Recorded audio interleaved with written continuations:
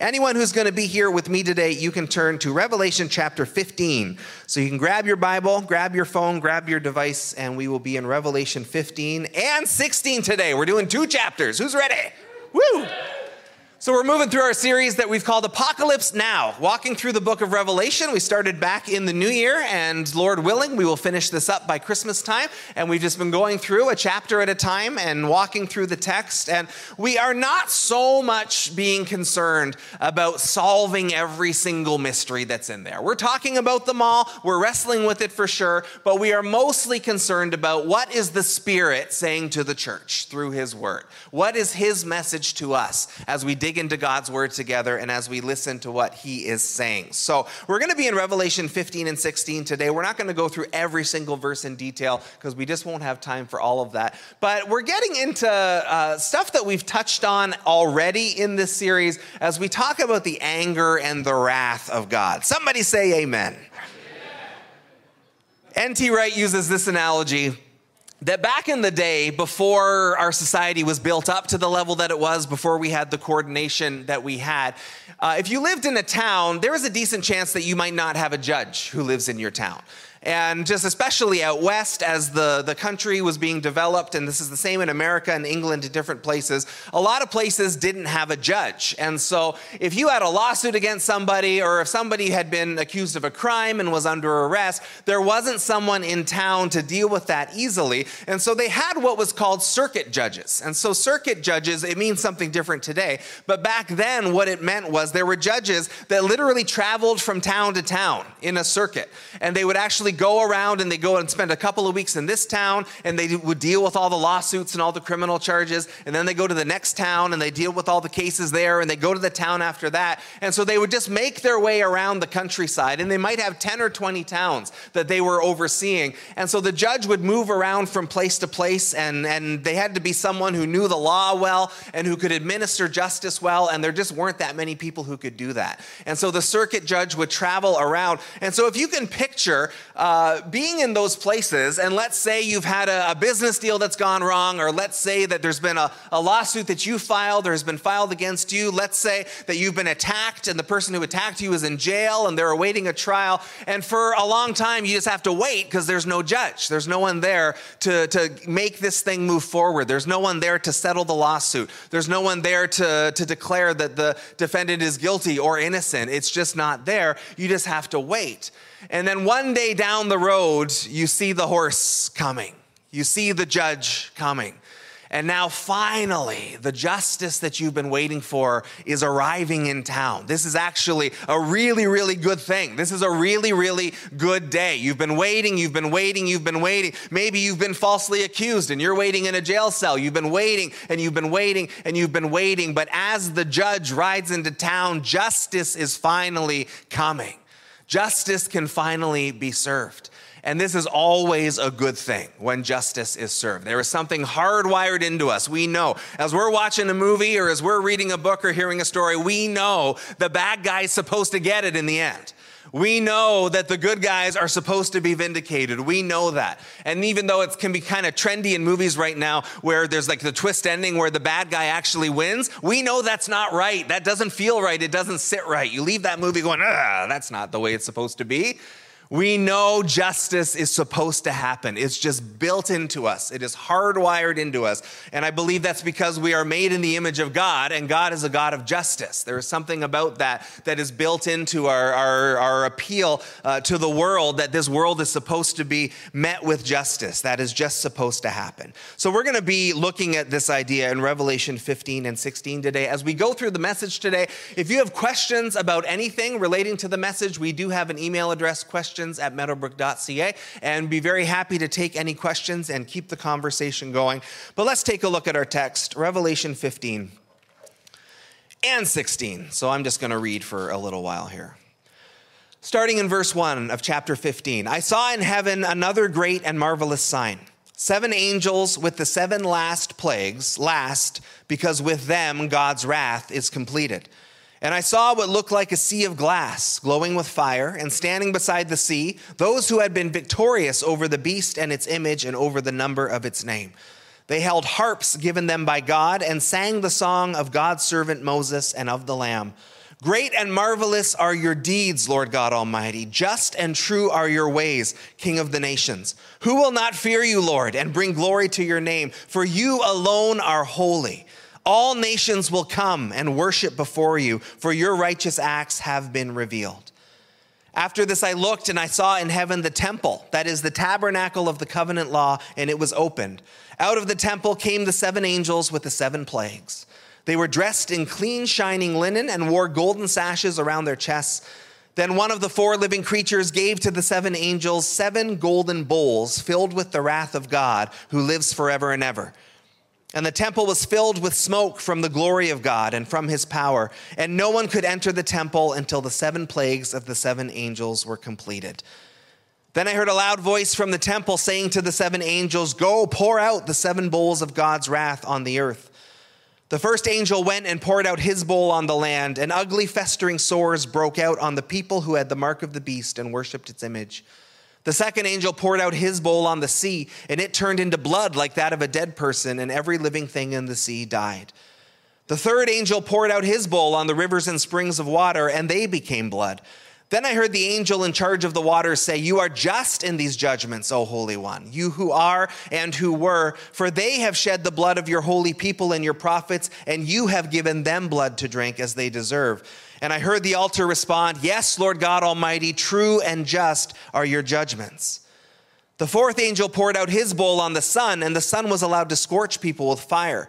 They were seared by the intense heat, and they cursed the name of God, who had control over these plagues, but they refused to repent and glorify him. The fifth angel poured out his bowl on the throne of the beast, and its kingdom was plunged into darkness. People gnawed their tongues in agony and cursed the God of heaven because of their pains and their sores, but they refused to repent of what they had done. The sixth angel poured out his bowl on the great river Euphrates, and its water was dried up to prepare the way for the kings from the east. Then I saw 3 impure spirits that looked like frogs. They came out of the mouth of the dragon, out of the mouth of the beast, and out of the mouth of the false prophet. They are demonic spirits that perform signs, and they go out to the kings of the whole world to gather them for the battle on the great day of God Almighty. "Look," Jesus says, "I come like a thief. Blessed is the one who stays awake and remains clothed, so as not to go naked and be shamefully exposed." Then they gathered the kings together in the place that in Hebrew is called Armageddon. The 7th angel poured out his bowl into the air, and out of the temple came a loud voice from the throne saying, "It is done." Then there came flashes of lightning, rumblings, peals of thunder, and a severe earthquake. No earthquake like it has ever occurred since mankind has been on earth, so tremendous was the quake. The great city split into 3 parts, and the cities of the nations collapsed. God remembered Babylon the Great and gave her the cup filled with the wine of the fury of his wrath. Every island fled away, and the mountains could not be found. From the sky, huge hailstones, each weighing about 100 pounds, fell on people, and they cursed God on account of the plague of hail because the plague was so terrible. All right, how are we doing? All right. Wrath. Turn to your neighbor and say, wrath. The word does something. There's something to that word. It's a weighty word. It is a heavy word. And it is one of God's divine qualities. It is part of who he is. And so we are not faithful to the biblical text if we're ignoring the parts about who he is that we don't like or that are uncomfortable. And so you're not singing a lot of worship songs about the wrath of God, right? There's not a lot of excitement about the wrath of God. But you know where there is excitement about the wrath of God? In heaven, in these chapters. They are saying this is actually a good thing. And that's hard to wrestle with, to be certain. But it is in there that they are actually singing worship songs about this. And so we're not going to touch on every verse today because there's just too much. We're going to just kind of hit the main big ideas of the text. But the wrath of God, understandably, it's a difficult thing to imagine. It is a heavy word. It is a scary word. And yet it's an important word because it is part of who he is. Richard Niebuhr was a theologian in the 20th century, And he was very concerned by what he saw as a drift in the church to move away from things like God's anger and God's wrath and God's holiness. And not necessarily that we need to live there and camp there all the time, but he was worried that if we overemphasize the love of God, which sounds weird to say, but if we overemphasize to it to the extent where we're denying other parts of who he is, then it could move into a dangerous place. And so he kind of looked at the broad state of the church and the theology of the church and his concerns with that, and he put it this way. He said that view would be a God without wrath brought human beings without sin into a kingdom without judgment through ministrations of a Christ without a cross. And he's saying this is obviously not a good thing. Right? And where there can be a movement to say, well, let's not call sin sin, or let's not bring these things up because they make people uncomfortable or they can turn people off of the gospel or whatever. His concern was we can't move in that direction, because if you take away the wrath of God from the nature of God, A, you're denying Scripture, but B, you're also removing a key part of who he is. Because as heavy as that word wrath is, it has to do with his justice. His wrath shows up in response to his justice, and justice coming is always, always a good thing. Justice arriving is always a good thing. So part of the expression of a holy God is his wrath. And so this is just my snapshot biblical definition of wrath. It's simply this: anger expressed through retributive action. Anger expressed through retributive action. So anger is the emotion. Wrath is what happens when the emotion moves into action. There is something that God is doing, and there is a retribution to it. There is something to it that is dealing with the problem, that is dealing with the sin, that is making things right, that is lifting up those who have been oppressed, and also, if necessary, tearing down those who have been doing the oppression. There is an action to it that is balancing the scales. There is an action to it that is setting things right. And as unpleasant as it is the view of his justice in action as well. Because if God doesn't deal with sin, then he's not just. If God lets evil carry on forever, then he's not good. And as a good and just God, he has to deal with that. And as we talked about last week, he has also given us every opportunity to avoid it. He has given us every opportunity to miss out on his wrath. He has offered us forgiveness. He has welcomed us back into the family. He has offered us eternal life. It's there for everybody to take if they want it. But for those who refuse to be forgiven by him, their sin still has to get dealt with then. And Jesus has done everything he can to allow that not to happen. But it is there for us to choose. It is there for us to decide. And some, unfortunately, are not going to choose to receive the gift that he has offered. So starting in verse 1 of chapter 15, again, don't get nervous. We're not going through every single verse, but we'll hit a bunch of them.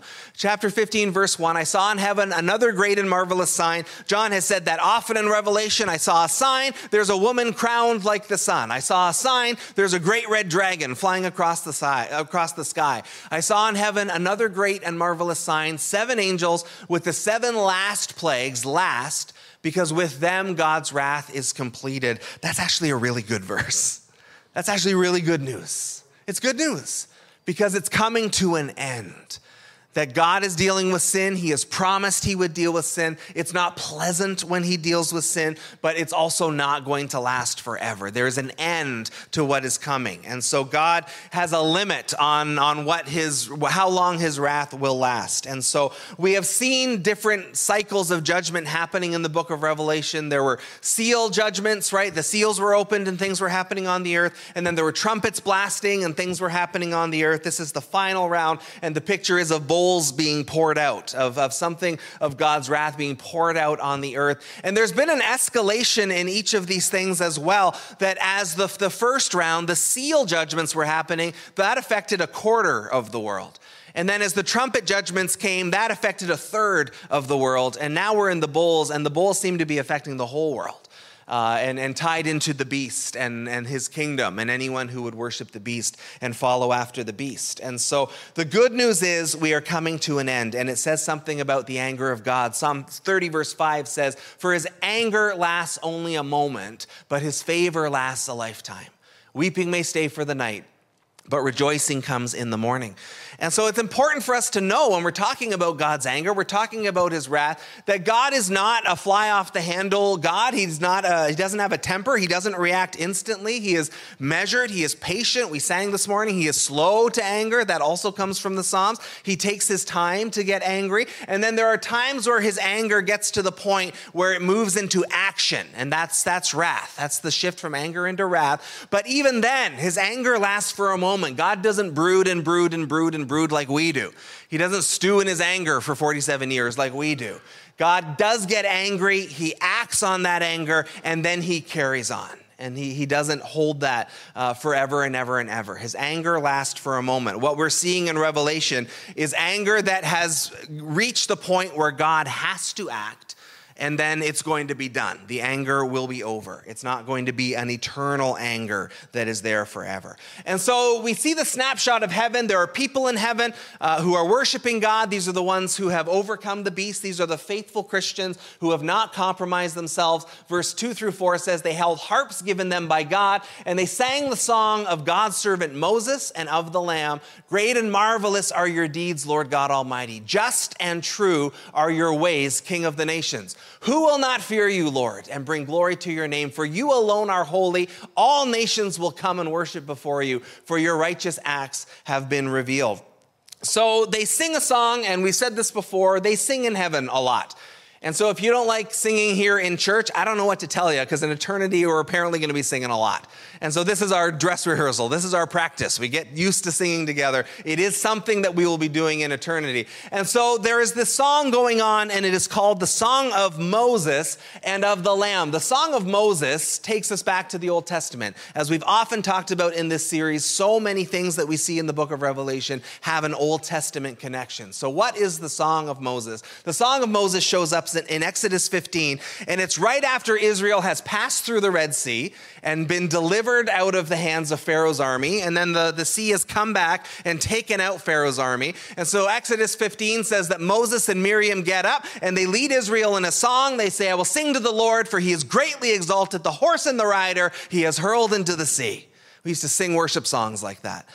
And so in Exodus 15, we get the Song of Moses, and it is a great celebration of God who has fought for Israel and delivered them. And this song that they are singing in Revelation 15 is a song of God's deliverance, similarly. And so it's a similar type song. There is worship happening before the Lord because he has kept his people and he has triumphed over the enemy. He has triumphed and delivered them ultimately. Even ones who have laid down their lives for the gospel, they haven't actually died. They are still living with him. They have still triumphed and overcome by the blood of the Lamb. And so the Song of Moses and the Song of the Lamb, it's a song of victory for the God who always wins. It's a song of victory for the God who is never defeated. And in this song, they also make this acknowledgement, King of the nations. The nations are going to come and worship you. And we know when Jesus gave the Great Commission to his church, he said, go into all nations, right? Go everywhere and share this gospel. Share the message that God loves you. Share the message that his son has died for you. Share the message that there is a way back to God. There is a way to come back to him, and that way is Jesus. Go and share that message to everybody. Go and share that gospel. And so we know that that is the case. That is part of the mission of the church. But the idea goes back way, way, way before that. It's actually all the way through the Old Testament. There's just a few of the scriptures there, but it's all the way through that God was the God of the nations, that God was calling the nations back. Jesus brought the way that it was going to happen, but it has been all the way through scripture that God wants the world back. He wants everybody back. It goes all the way back to Abraham. Abraham, every nation in the world is going to be blessed through you, through your bloodline, through the Messiah who's going to come. And so God has always had a heart for all the nations of the world. And when we're going to see as we get to the end of Revelation where the nations come together, God in the Old Testament reveals himself primarily to Israel and speaks through prophets to Israel and then shows himself to the world through Israel. But his plan has always been everybody. He was never just going to be a one nation God. He was going to always be the God of Israel, but he wants the whole world back. And so they begin to sing in anticipation of this, that God is bringing everybody back to him. Verse 7 and 8 of chapter 15, then one of the four living creatures gave to the seven angels 7 golden bowls filled with the wrath of God who lives forever and ever. And the temple was filled with smoke from the glory of God and from his power, and no one could enter the temple until the 7 plagues of the 7 angels were completed. And so there is apparently a temple in heaven, and we get this idea from Hebrews. Hebrews says that the earthly temple in Jerusalem was kind of a shadow. It was a replica of what was going on in heaven's temple. And so there's this temple there filled with the smoke from the glory of God. We've seen this a couple of times in the Old Testament, most notably in Solomon's temple, that the glory of God actually showed up visibly like smoke. Like it was like an actual cloud of glory filled the temple here on earth and fills the temple in heaven. The glory of God was actually thick. That's how thick it was. And I've never had that visual. I've been in times in church and in worship services where the presence of God just seems that thick that it does feel like a cloud. It's in the atmosphere. The atmosphere is weighty with the presence of God. It's a wonderful place to be. We should be seeking that always, to be in his presence. And so the glory of God is there. There's a timing to this that until God's done doing this, until he's done this final stage, no one's allowed to go into the temple because God is at work here. There is something going on. And so I'm not going to walk through all the plagues and the meaning of the plagues, just to say this. There's plagues here listed that include darkness and water into blood and sores and different things. And it sounds an awful lot like plagues we've seen in the Bible already. Right? It sounds a lot like the Exodus story, that as God's judgment was coming upon Egypt, there was darkness and there was plagues. There's hailstones coming later and different things. And so there's a similarity there that anyone reading this in the first century would say, well, some of these sound a lot like what we've already seen God do when he was dealing with Egypt back in Moses' time. And so I don't think, as with many things in Revelation, we need to take them literally, like there's a literal order that these things are going to happen in, or that it might literally look like these things. I think it's very possible that it's just saying God does deal with the sin of the world. God does deliver his people out, and God will vindicate the oppressed, and God will deal with the oppressors, just like he always has. And so the reminder for anyone reading Revelation in the first century would have been, just like God delivered Israel out of Egypt's hands, God will deliver us out of what we are facing. God will free us from our oppressors, and we will be vindicated by him in his justice ultimately. And so we wrestle through the wrath of God, the weight of this falling on people. But again, the word of the Lord says in 1 Thessalonians 5:9, God did not appoint us to suffer wrath, but to receive salvation through our Lord Jesus Christ.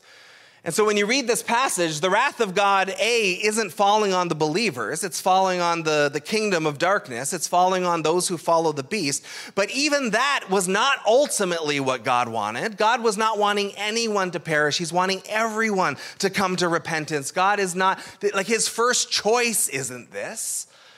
But we are evil people. Mankind is evil, and we don't acknowledge God, and we want to go our own way, and we refuse to be corrected, and we refuse to come back to him. And if we are going to refuse all of that, and if we're going to refuse the gift that he has offered in Jesus to say, hey, your sins can be forgiven, these things can be wiped clean, and you can come back into right relationship with God, and you can know him and know his presence, you can hang out in the glory cloud, you can walk with him and know his voice and follow him not just here on earth, but all the way into eternal life. And if you choose not to accept that gift, there's nothing left. Because the way to get to heaven, the way to right standing with God is to get your sins forgiven. And we believe there's only one way to get our sins forgiven, and that's through Jesus. It's not something we do. It's the gift that he gives us that we receive. Our job is to receive it, to say, Jesus, I receive the gift. I acknowledge that I need the gift, and I will follow you.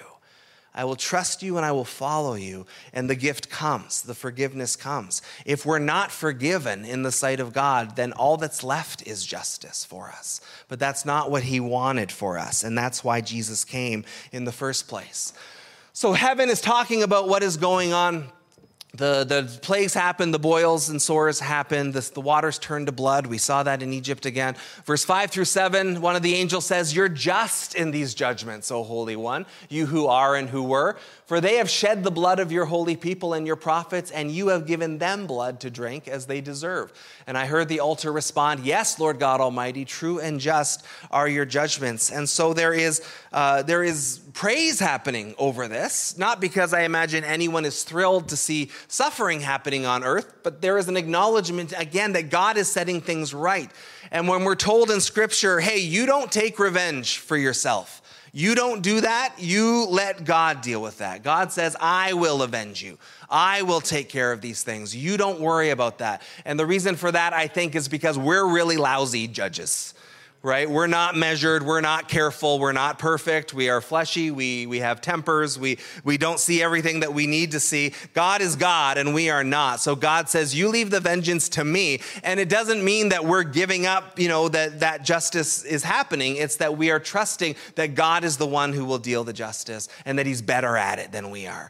And so for those who have shed the blood, God gives them blood. And there's a balance to it. There is a fairness to it, if you want to put it that way. And so God is there dealing with the problem.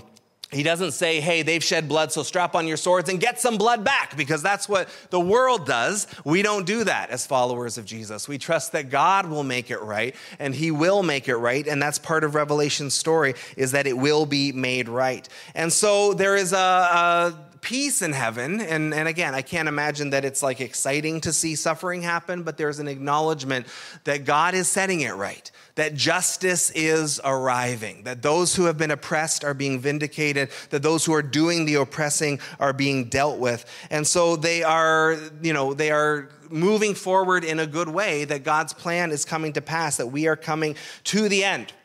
And so even as this is happening, just to show the state of the world and the people who are not receiving this forgiveness, who are struggling with that, we see verse 9, we see it a couple of times in the passage, that the people are seared by the intense heat from the sun, and they curse the name of God, who had control over these plagues, but they refuse to repent and glorify him. We've seen that a number of times in the book of Revelation, that people are acknowledging God. It's not like they're atheists saying there is no God. They're saying, no, there is a God. God is the one who is making these things happen. God is in control of these things, but they still refuse to repent. They still refuse to give glory to him. And we've seen these calls throughout Revelation of just, hey, come back to him. Turn away from what you're doing. Stop going down the wrong road. Stop doing these toxic things. Stop following the wrong voices. Come back to God. Come back to the one who loves you. Come back to the one who died for you. Come back to the one who wants to spend every day from now and the rest of eternity with you. Come back to that God. And they won't. And they won't. Even acknowledging that God is causing these things, they won't come back. And again, if that's the case, then there's just nothing left. There are no more gifts to come.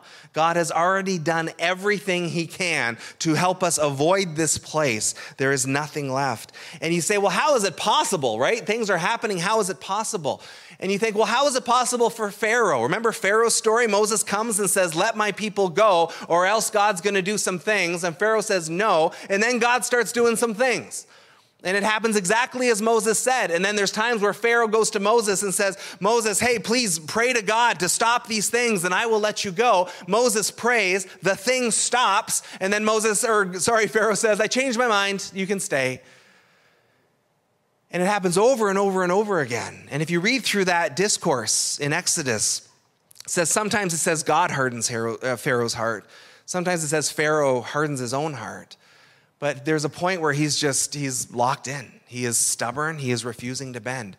And you would think if I said, hey, Jim, can you pray that it would be nighttime right now? And all of a sudden at 10 in the morning, it became nighttime. I go, maybe the God that Jim is praying to is actually powerful to do these things because I just saw this with my own eye. But Pharaoh is so stubborn, he just can't see it. He refuses to acknowledge it. And God is working something out through all that, obviously. God knew it was going to happen that way. But we see people at the end, and they are refusing to acknowledge God. Now, our job here is not to get cocky about that, not to get self-righteous about that. Our job here is to say, where am I like that? Where am I stubborn and stiff-necked? Where am I refusing to turn away from my sin? Where am I refusing to do the right thing that I know I should be doing? Where am I like that? And if we're being honest, I'm sure we must all have areas there. Where am I like Pharaoh? Where am I like these people? Where am I not doing the good that I should be doing? Where am I continuing to do the bad that I should be avoiding? Where am I not repenting? Where am I not living as I should live? And not to get like, oh, stupid Pharaoh. Oh, can you believe these people? No, where are you in there? Where am I in there? And we say, Holy Spirit, show me, because I don't want to be stiff-necked. I don't want to be stubborn. I don't want to be the clueless who don't realize the damage that they're doing. We don't want to be found there. We want to be different than that. Moving into chapter 16 more, verse 12 through 14, the sixth angel poured out his bowl on the great river Euphrates, and its water was dried up to prepare the way for the kings from the east. So that's one of the great rivers around Israel, and it wouldn't be a factor today because we have airplanes and helicopters and stuff. But back then, when everything was, all armies were marched and horses and chariots and all that kind of stuff, crossing large bodies of water was a big problem. And so as part of this stage, we're getting ready for the final battle. And so the Euphrates dries up, and that way the armies will be able to cross it as they come into Israel. We'll get to that in the days to come. Then I saw three impure spirits that looked like frogs. They came out of the mouth of the dragon, out of the mouth of the beast, and out of the mouth of the false prophet. They're demonic spirits that perform signs, and they go out to the kings of the whole world to gather them for the battle on the great day of God Almighty. So we've talked in Revelation 2 about when it's really important for us to know what one of these mysterious symbols are, that God just tells us what it is. And so he doesn't tell us everything in Revelation. There's a lot of stuff in Revelation we're not given crystal clear answers to. And so when that's the case, I've been saying all along, that's fun to wrestle with. It's fun to debate and discuss, but we don't need to die on those hills. But sometimes God just says, here's what this symbol means. So these frogs come out of the dragon, the first beast, the second beast, the so-called unholy trinity, and they look like frogs. And he says specifically, these are demonic spirits. They're not actually frogs. They're not actually monsters. These are demonic powers being released into the world. And their job is to go and deceive the world and go especially to the kings of the world and gather them together for battle, which is going to come in the chapters to come. And so they're, the old Pentecostal thing was the devil's a liar, amen? And everyone would say amen. And you could say it about anything. Leafs lost last night. The devil's a liar, amen? Amen. And so you could just stick it in. It was a good preacher joke. Mennonites don't laugh at it in the same way. But we know that that's the core of who he is and what he does. Jesus says when the devil lies, that's him speaking his native language. He's been a liar since the beginning. That's just who he is. He's a liar. And one of his ways that he afflicts mankind is he deceives us. And we did a series last fall called Truth Seekers, and we talked about just how do we find truth in this day and age when we have access to all this information and there's a million different opinions. How do we know what truth is? How are we wise and discerning people in this time? And we took some time to talk about the devil because the devil's a liar, amen? And so I had you do this last year, and we'll do it today. Turn to your neighbor and say, you're probably deceived about something. I wasn't joking. That was not me being funny. We're all deceived about something, and hopefully not the big things, but I don't think there's anyone who's totally free and totally self-aware and totally knows everything about God and totally understands everything about how the world works. Like the enemy is at work in all of us. Hopefully we're getting freer and freer and freer as we walk in more and more and more truth, but let us not ever be so arrogant to believe that we actually have it all figured out. Right? At the very least, I think we're all self-deceived to a certain extent. Right? We don't know ourselves perfectly. We have an image of ourselves that is inaccurate. And so we're on this journey of walking in truth more and more and more. We have a duty to speak truth to one another. We have a duty to dig into the word of truth and to pursue the spirit of truth and to follow Christ who said, I am the truth. And as we do this, hopefully we're getting freer and freer and freer. Part of the nature of deception, of course, is that when we're deceived, we don't have any idea that we're deceived. Right? We actually think we're in truth, or maybe we're not even thinking about it at all. But part of the nature of deception is we don't know we're being deceived. And that's where we need God's word. That's where we need one another. That's where we need to be aware and we need to be alert. Not fearful, but aware and alert that there is deception out there. That not everything we hear is true. Not every rumor we hear is true. Not everything we read is true. Not everything I say may be true. I tell you often, go to the word yourself. Check into this stuff. I have no qualms that I am perfect in everything that I say, although I hope you trust me, and I hope you trust that I pray into this stuff and I work hard at it. I don't claim to have it all perfect. We are all in this journey of growing in God's truth. We are all in this journey of growing in truth, period. It's actually one of the fun things about life is to learn more and to grow and to walk in greater freedom as we find out where the truth is and what the truth is. And so these frogs go out into the world to deceive. That is what the enemy does. He's a liar. And we want to be aware of that always and be aware of where we need to grow in truth and how we can pursue that as we follow after him. As this is all happening, Jesus kind of interrupts in the middle of it. So there's this description of the plagues that are coming. Here's the first plague, second plague, third plague, fourth plague. And then right in the middle, Jesus just kind of interrupts the narrative and starts talking in verse 15, chapter 16. Look, I come like a thief. Blessed is the one who stays awake and remains clothed so as to not go naked and be shamefully exposed. And it's as if Jesus just couldn't wait till the story ended. It was so important that the reader hears him say this. So I'm not even going to wait till the last few plagues are done before I communicate this truth. I am coming, and I'm coming like a thief. And it's a very unusual picture for a holy God, right? If he said, like, I'm acting like a murderer, you'd say, like, oh, that's weird for a holy God to use a sin as a picture of something about himself. Jesus says, I'm coming like a thief, so stay awake. And that really is the main idea. It's not, of course, that Jesus is endorsing thievery, but it's a picture that he has used before. In Matthew's gospel, Paul and Peter would use it as well in the New Testament. The idea that when Jesus comes back, it will be like a thief in the night. And what that means is it will be sudden and unexpected.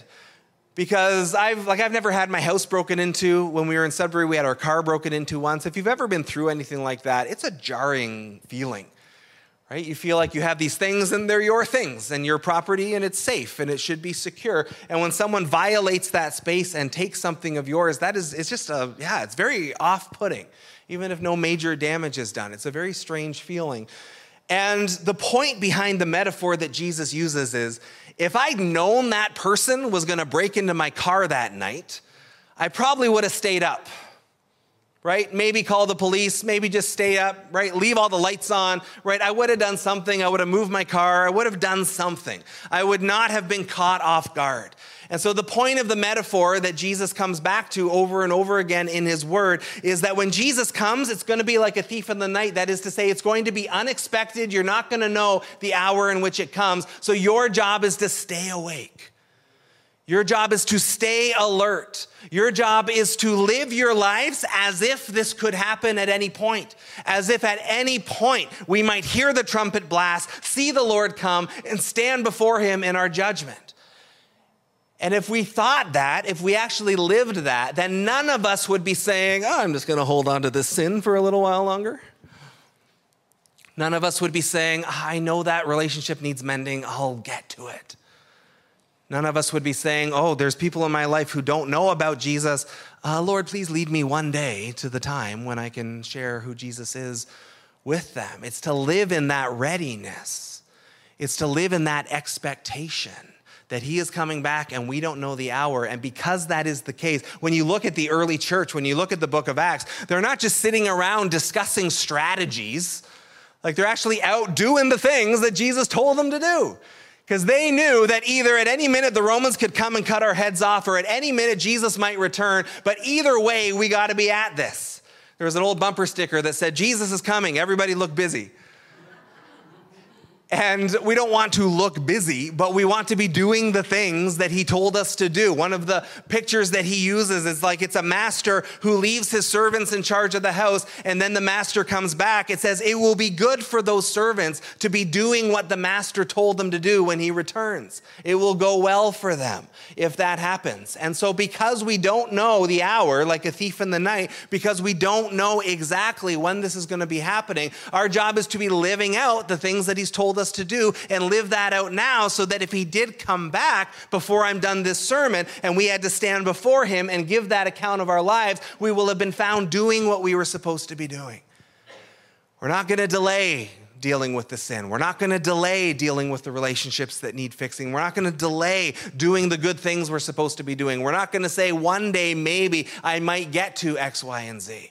We're not going to delay reading his word and taking it seriously and living it out, because he's coming like a thief. We don't know when, but may he find us doing what he called us to do when he returns. So Jesus interrupts, and then we get back to the story. The frogs are going out. They're deceiving the world. They're bringing them together. Verse 16 of chapter 16 says, they gathered the kings together to the place that in Hebrew is called Armageddon. And so you've heard that term before. Again, kind of like the term apocalypse, Armageddon is often used as a synonym for end times or disaster. Sometimes it's sometimes called the Battle of Armageddon. Now we're going to see when the Battle of Armageddon happens in a few chapters, it's not a battle at all. When people stand up against the throne of Almighty God, it's not a battle. A battle suggests that they're equal sides in some way, or a battle suggests there's some back and forth. A battle suggests there's some confusion as to the outcome. There's nothing about what's going to happen that is in confusion. There is nothing about it that's actually a battle when Jesus Christ stands up and decides to act. It's done. It's over. And so there is a place in Israel called Megiddo. And so I think pretty much every scholar I read believes that's probably the place that it's talking about. And so this is a literal place in Israel. There's a picture of it there on the screen. There's a little hill to it and lots of plains around it. And as we've often said in Revelation, as I have often said, I should say, because I'm the one doing the talking, as I have often said in Revelation, there's a lot to it that I don't think we have to take literally, and it concerns me by how we tend to pick and choose what's literal and what's not. And so there is a literal place called Armageddon in Israel, and it has been a site of well over 200 battles in recorded history. It's a very violent place. There's a lot of bloodshed that happens in that place. A lot of fighting has gone on at this place called Armageddon. And so we're going to get to this so-called battle in a few weeks as we continue to move through the book. Again, I think anyone in the first century would have heard there's going to be a battle at this place where there's been a lot of battles. There's this very bloody place in Israel where warfare has happened a lot.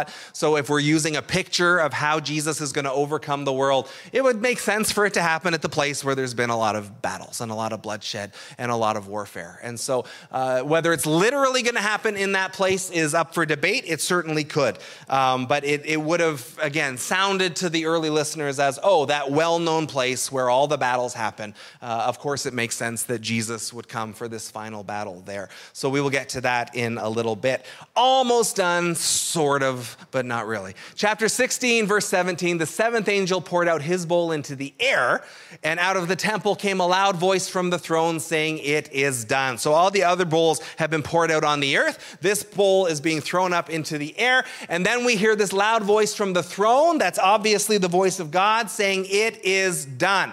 Now, we've heard that before, haven't we? There's a familiar tone to that. We hear it in John's gospel as Jesus is on the cross, coming to the end of his life, and that is his final phrase on the cross. It is finished. It is done. And as Jesus is laying down his life and he is saying it is finished, he is saying it's finished to a number of things. His life literally is finished. He is breathing his last. The bulk of his earthly ministry is finished, but much more than that. Everything that he was sent to accomplish, as far as his job, it's done, right? God's going to raise him from the dead. But in terms of everything that Jesus was supposed to do, his job is done. And as he says it is finished to his job being done, we know also it is finished in terms of our sin is finished, right? Our life separate from God is finished. That division and separation is finished. Jesus was finishing all of those things. And now, as we go through Revelation, we hear the same coming from the throne. It is done now. It is finished now, because now the fullness of everything that Jesus did is going to be realized absolutely and completely. That when Jesus said it is finished, that was the beginning of the inauguration of everything that the cross and resurrection would purchase. In Revelation, as we hear it is finished, now it's all coming to an end. It's all going to be redeemed entirely. And so when Jesus says it's finished, really, in a way, it's the beginning. It's the beginning of people having their sins forgiven. It's the beginning of his kingdom advancing. It's the beginning of the outpouring of the Holy Spirit. As the voice comes from the throne saying, it is finished, now the wrath of God is finished. Evil is finished. And now everything is going to be redeemed and restored, which again, we will get to in the verses to come. Last couple of verses of our passage, verse 18 through 21. Then there came flashes of lightning, rumblings, peals of thunder, and a severe earthquake. No earthquake like it has ever occurred since mankind has been on earth. So tremendous was the quake. The great city split into 3 parts, and the cities of the nations collapsed. God remembered Babylon the Great and gave her the cup filled with the wine of the fury of his wrath. Every island fled away, and the mountains could not be found. From the sky, huge hailstones, each weighing about 100 pounds, fell on people, and they cursed God on account of the plague of hail, because the plague was so terrible. Again, they are acknowledging God, but still refusing to turn to him. And this is judgment-type language that is common in the Old Testament. We see it in the New Testament a little bit as well. We can take it literally. We don't need to take it literally. The picture that is given is very, very clear that God is dealing with Babylon. And we're going to spend some time, not next week, because Robin Cerez is here with us next week, but the following week, we're going to really dig into Babylon. What is Babylon? Who is Babylon the Great? The prostitute of Babylon, which is the next chapter we're going to get into. Is this Rome? Is this the New World Order of the end times? We will dig into that next time. What's clear for sure is God is not a Babylon fan, and God is going to deal with Babylon and will finally remove her. His judgment will come and deal with her once and for all. And so as these pictures come of earthquakes and hail and thunder and lightning, it's apocalyptic language that we've seen before in Scripture that we don't need to take literally necessarily. It's the picture of God's judgment, and it's obviously coming with finality. That the city is being destroyed. It will not rise up again. And this key line in there, it says, God remembered Babylon the Great. God remembered everything that Babylon had done. God remembered. And sometimes we can feel like the ones who are, back in the day waiting in town for the judge to arrive, right? I've been wronged. I have been, assaulted. I'm looking for justice. And we can just feel like, Lord, why? Why did that happen to me? Why is that person getting away with that? Why is this not being met with justice? And the encouragement there is God remembers. God remembers. And we are not agents of God's wrath. We are agents of God's gospel. So it's not our job to take revenge and get retribution, but we know that where there has been wrong, that we will see that justice done. And hopefully as well, we're not living in that sense of that person needs to get that. Because when it comes to justice and judgment, we're also warned in Scripture, with the measure you use, it will be measured back to you. And so in that sense, I go, it's in my best interest to be merciful, right? If I want mercy, if I want compassion, if I want that, then that will be measured back to me. Now, we have to wrestle that with Revelation, right? Where there are people in heaven calling upon God for justice and for judgment to come and to deal with these things. And so we got to continually wrestle and figure out ways to hold all of these things together. Come on up, worship team. We're ready to wrap up.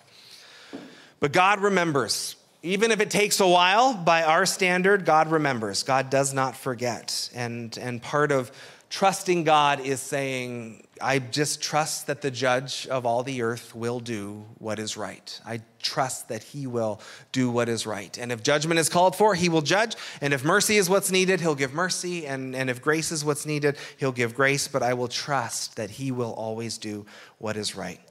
How are we doing? What do we do with all this? We've called 2021 a year of thriving here at Meadowbrook Church. We often name our years and have a theme for the year and tie it in. And so a year of thriving. How do we thrive in our walk with Jesus? How do we thrive in a time where we don't know what's coming next all the time and we're in uncertain times? How do we thrive primarily in our walk with him? How do we find that place of peace? The Apostle Paul said, I've learned to be content no matter what the circumstances. I can do all things through Christ who strengthens me. So how do we find ourselves to that place? How can our walk with God be blessed and thrive as we follow after him? First of all, we will thrive when we don't ignore the wrath of God. And that sounds weird because wrath would be something in general we would like to put aside. We would like to not pay attention to, but we will thrive when we have a proper understanding of how this fits in to who he is. That God is just, and justice sometimes calls for judgment. And that judgment comes only when that person refuses to turn away or repent, but that is part of who he is. And so when we have a good fear of the Lord that says, I don't walk around terrified of him, but I understand that my actions have consequences. I understand that sin will be dealt with. I understand that God loves me and will discipline me at times if I continue to go down a path I shouldn't go down. We'll actually thrive there. That's actually a good thing. It's actually a good thing to understand how his wrath, how his anger, how his discipline, how his judgment fits into our walk with him. Because if we just ignore that side of him and just say, well, it's all just mercy, it's all grace, it's all love, then again, we're not being faithful to the scripture, which talks about both, but we're also not being faithful just to who he is. And so any part of thriving in a relationship is knowing who the other one is and getting to know them better. So we will thrive when we have an understanding of how the wrath of God fits in. And that's something I personally think we really got to wrestle with, right? Wrath and mercy, anger and love. Like we gotta wrestle and hold these things together. I like the wrestling match on things like that. Some people don't. They would rather it just be crystal clear. Not everything about God is crystal clear, I don't think. I think we have to wrestle sometimes, and this would be one of those areas. So have fun wrestling with that. We will thrive when we live our lives as if Christ is coming like a thief in the night. We will thrive when we do exactly what he told us to do. Because then we won't be delaying. We won't be putting things off. We won't be saying one day I will deal with ... Like we won't be putting off our sin. We won't be putting off our reconciliation. We won't be putting off sharing the gospel. We won't be delaying these things. We will thrive when we take his word seriously and actually believe that he's coming back at an hour that we won't understand. And we say, Lord, have mercy. I want to be found doing what you called me to do when you return. I want to be a servant who is found faithful in your house when you come back. We will thrive as we do that. We will thrive when we take our sin seriously. Again, we are not the ones who are subject to the wrath of Revelation because we've been forgiven. And yet, this whole chapter also talks and shows us about the seriousness with which God takes sin. And so my sins are forgiven. If you follow after Jesus, your sins are forgiven. We are right with him. If we died today, we would stand before his presence. We'd be welcomed into eternity with him. I believe that fully. But that doesn't mean that my sin that I still commit on earth is good. And it doesn't mean that it doesn't do damage. And it doesn't mean that it doesn't have consequences. So we can allow the word to speak to us and just remind us of how seriously God does take sin and what it does provoke in him when it's not repented of and when it's not dealt with. And that actually too is a good thing. These are not easy things, but these are all good things. We will thrive as we take our sin as seriously as God does. We will thrive as we live our lives as if he was coming like a thief in the night. We will thrive when we understand how his wrath fits in to who he is. And all of us, if we give that some thought and prayer, will have things to do out of those revelations. I don't need to tell you what to do. The Holy Spirit will do that. But there will be things that we live out of those understandings. And as we do that, we give thanks to the God who has saved us from this, who has come to save the world from this ultimately. And we will give him praise for what he has done, as he has done everything he can to save us from this end. And we will worship him for the forgiveness that he has bought for us and the gift that he has given to us. And so, as always, we want to do that before we leave. And I'm going to ask you to stand to your feet, please, at home. Crank up the volume on your TV. Belt out this song with us, because he's worthy of our worship in all of these things.